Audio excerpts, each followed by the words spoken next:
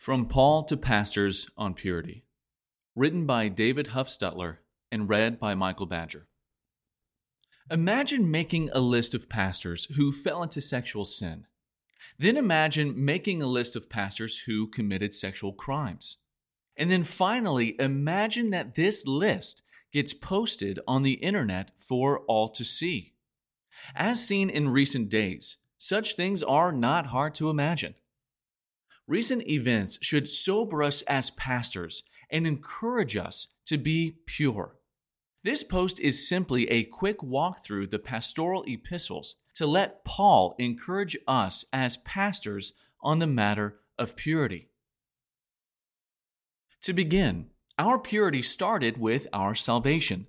The law was good to expose our sins, sexual impurity included, in order to drive us to the glorious gospel of our blessed God. 1 Timothy 1:8-11. Compare Exodus 20:14. Our Savior Jesus Christ gave himself for us in order to redeem us from all lawlessness and to purify us for his own possession, zealous for good works. Titus 2:14. This purity began in the heart, mind, and conscience when the Spirit cleansed us by faith in Christ. 1 Timothy 1:5, Titus 1:15, 3:5. Compare Acts 15:9. Once saved, we progressed in sanctification to the point where our churches recognized our example and character, purity included. Compare 1 Timothy 3:1-7, Titus 1:6-9. We, quote, must be above reproach, which includes being, quote, the husband of one wife, or to paraphrase, quote, a one-woman kind of man. 1 Timothy 3:2, compare 3:12, Titus 1:6. If we are fathers, our, quote, children are not open to the charge of debauchery, a charge that could include obvious sexual sin. Titus 1:6, compare 1 Peter 4:3-4. We must be pure, and we must maintain purity in our homes. Serving as pastors, we heed the command to, quote, set the believers an example in purity. 1 Timothy 4:12. We keep a close watch on ourselves. 1 Timothy 4:16.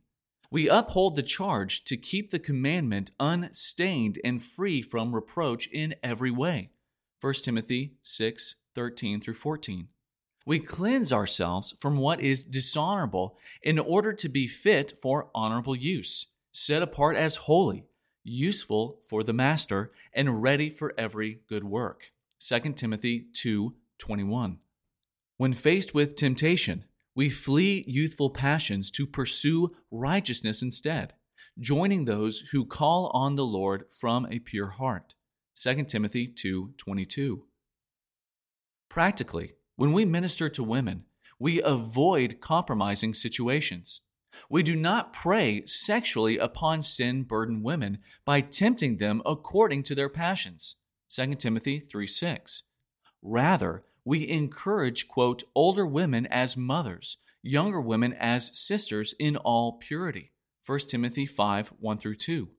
In so doing, we join the older women in encouraging our younger sisters to be, quote, self-controlled and, quote, pure, and strive to be, quote, in all respects a model of good works. Titus 2:4-5, 7. Pastors, in matters of purity and everything else, fight the fight, finish the race, and keep the faith. We have been called to a holy calling. As we serve with purity, henceforth there will be laid up for us crowns of righteousness, which the Lord, the righteous judge, will award to us on that day, and not only us, but also to all who have loved his appearing. 2 Timothy 1:9, 4:7-8. You can read this post at g3men.org.